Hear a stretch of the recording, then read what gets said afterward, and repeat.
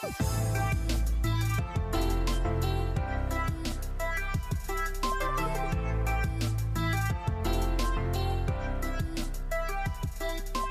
it going, everyone? My name is Scott Bennett, and thank you for tuning in to the Third Decade podcast. Today, we're going to be talking about the basics of 529 plans, which are a type of account used for educational savings. The idea of 529s come from various states' prepaid tuition plans and were developed to help people battle the rising cost of college. We all know how expensive college is and is getting, and it continues to go up. So the government basically said, and it started with the states, actually. A few states said, we have an idea on how to address this. And there were prepaid tuition plans, which are still available, not nearly as widely used as 529 plans, and they have their own set of rules and their own limitations as well. 529 plans were, how do we give mostly parents is who they were designed for, but we'll get into a lot of other people can establish them. How do we give them a tool in order to battle these rising costs? So how do they work?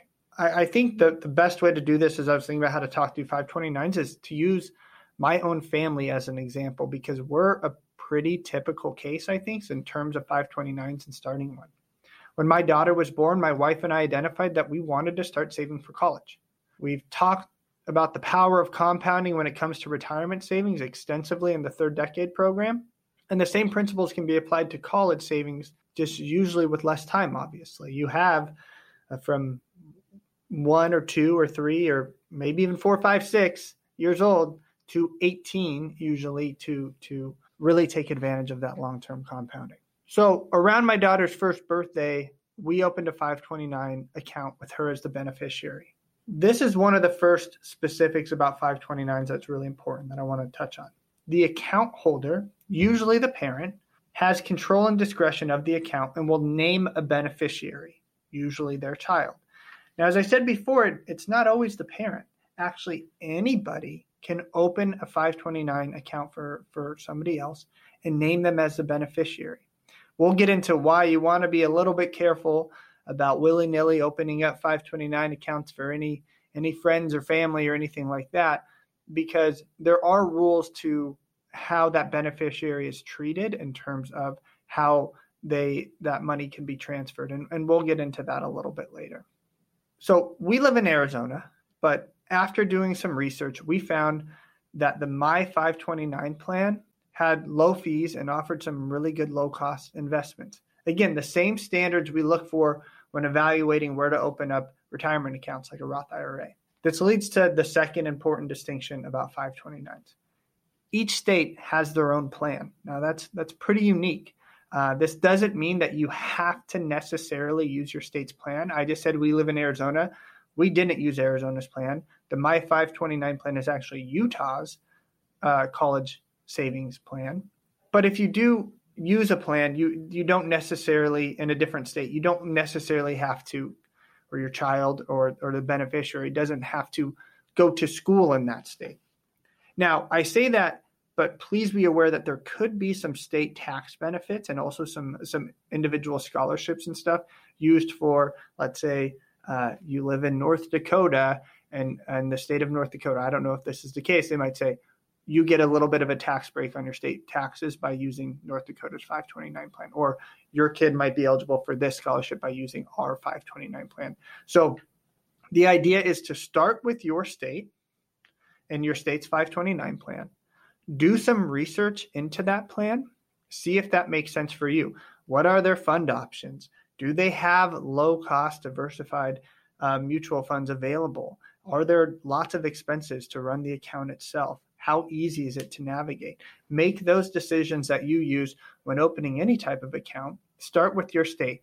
If the answer is no to a lot of those questions, you want to start looking at other states. But as I said, be aware of the benefits of using your state's plan first. Not all states even have benefits for using their plans, but be aware of them.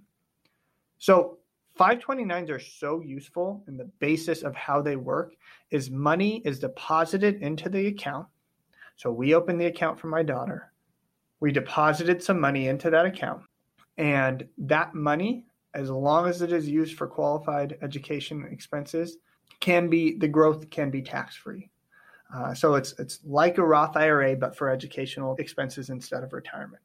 So when we opened the account around my daughter's first birthday, we had about 17 years before we were planning to use that money. We first had to decide how much we wanted to deposit into the account and ended up doing a small lump sum as an amount each month. So we did a small lump sum at the beginning, kind of a jump start, and then we said we want to do an amount each month. We built it into our financial plan, and we said let's do a certain amount each month that we feel comfortable that works into our plan.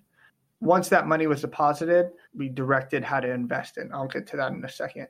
Now I want to touch on how to get to how much should be in the account. There are a lot of college savings calculators online where you can input income, your state you're in, et cetera, and get estimates for how much college might cost the beneficiary in the future and how much you'll need to reach to save your goals. But please be aware that these numbers will look really high. So try not to panic. And when doing your research, just do some research and have an idea of, okay, what are the projections of how much college is going to cost me? Now, for my wife and I, there was a pretty big difference between what paying 100% for our daughter's college was going to cost versus what we could afford. But we said, well, let's save into it anyway. It's not like all or nothing for us. We said, let's start saving. Let's start doing this so she'll at least have a jump start and have something, and hopefully scholarships and other things will take care of some of those other costs. So that was important to us. Now, like our case, there's a big difference between what you can put into a 529 and what you're allowed to put into a 529. So my wife and I could not put in a ton of money, but we said, again, it was worth it. We were allowed to. The rule said we could put in hundreds of thousands of dollars. I just say that in case yourself or a family member might be in a position to add a lump sum to the account. The contributions amounts in 529 plans are typically really high. I'm talking in the hundreds of thousands of dollars. Each state plan, again, is different, but be sure to check what your plan's maximum contribution per year is. So knowing that we had 17 years, we decided to invest the money in a low-cost stock mutual fund because we still had time until we needed to tap into that money. So again, the same principles as when we're thinking about retirement. We can take on some more risk. We can invest this money in stock mutual funds because we have 17 plus years until we're going to need to tap into it. As our daughter gets older, the investments will get less and less aggressive. So less stock in the mutual funds and more bond mutual funds, et cetera, et cetera. They won't have the same potential for growth, but will also be less volatile and will also have less risk associated the more bonds we get into the portfolio.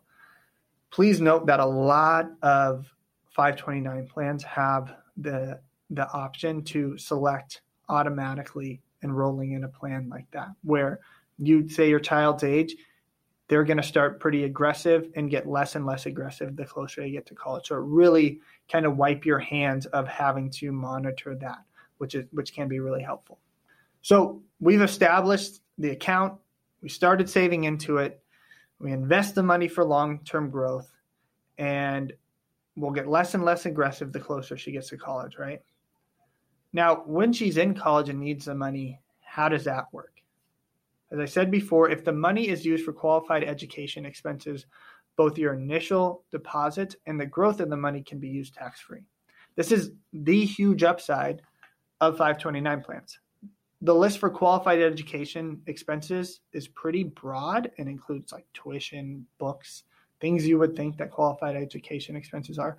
But it's important to check what those qualified expenses are before deciding to spend the money. You want to make sure that this falls within the qualified education expenses so you can use that money tax-free and not get a penalty on it. If you use the money for something other than qualified education expenses, you not only have to pay taxes, there's also a 10% penalty. I've touched this whole time on college savings. That's what 529 plans were initially and kind of primarily designed for. It's still what the vast majority of people use them for. But I would be remiss not to say So the rules have been tweaked a little bit. You can use them for some lower education now. So not just college. Let's say your kid goes to private school. Please note that you want to do your research on this before, make sure that you're making the right decision. And also you have a shorter time horizon if that's the case. So your investment decision should reflect that as well. So what are some of the downsides of 529 plans? The biggest one is what happens if the beneficiary who is set up doesn't end up using the money, right? We're saving for my, she's now 3 years old, and we're saving for both my daughters, the 3.5-year-old, almost 4-year-old, and the 1-year-old, almost 2-year-old. Well, what if they both say, hey, we don't want to go to college? Okay, we have this money saved up for you. What now? You want to avoid just cashing the account out. So just saying, oh, we have this money, I'm going to cash it out.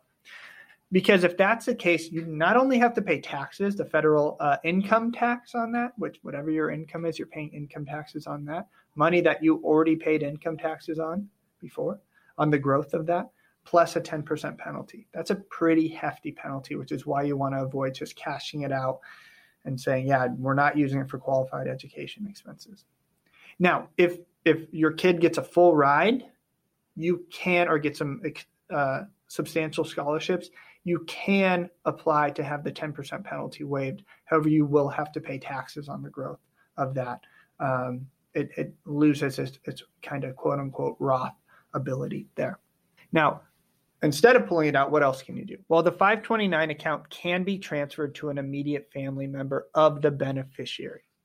So I touched on earlier, the beneficiary, so somebody can set up a 529 account, and the beneficiary can really be anyone. And anybody can contribute on behalf of that beneficiary to that 529 account. However, if, let's say you open the 529 account for a friend's kid, and you're not expecting to have kids on your own or something, and that kid decides not only does he not want to go to school, doesn't need the money, you couldn't just say, oh, I'm going to make my kid the beneficiary now of that account, because they're not immediate family members. So an immediate family member, brother or sister, is the most popular, right? One sibling decides not to go to school, you can apply the 529 account to the other one. But it could even be a cousin, first only. It does not apply to second cousins. Or maybe the parents decide to go back to school. That's an immediate family member you can apply it to. If the beneficiary is changed to an immediate family member, the same rules we discussed earlier now apply to that beneficiary. Overall, I think that the broad thing I want people to take away from this is 529s are excellent, excellent tools in terms of battling the rising cost of college. You now can say, I'm going to invest this money today and for long-term growth and hope it grows. But again, you have a long time horizon. So the science tells us in a well-diversified, low-cost portfolio, it should grow over 10 plus years to help me battle that and then not have to pay taxes on that growth. That's a pretty big benefit. Be cautious of over saving into them, again, for some of the reasons we talked about. If the child decides not to go to school or it's a full ride, something like that, then you might be stuck with paying taxes on it, and worst case scenario, taxes and a fee. So be cautious, do your research, look at your state's plan first, then go back and look at all of the other options available to you and see what makes sense for you and your family. But it's worth doing at an early age if you have children. So thank you so much for listening. I hope you all enjoyed, and we'll talk to you again in a couple weeks.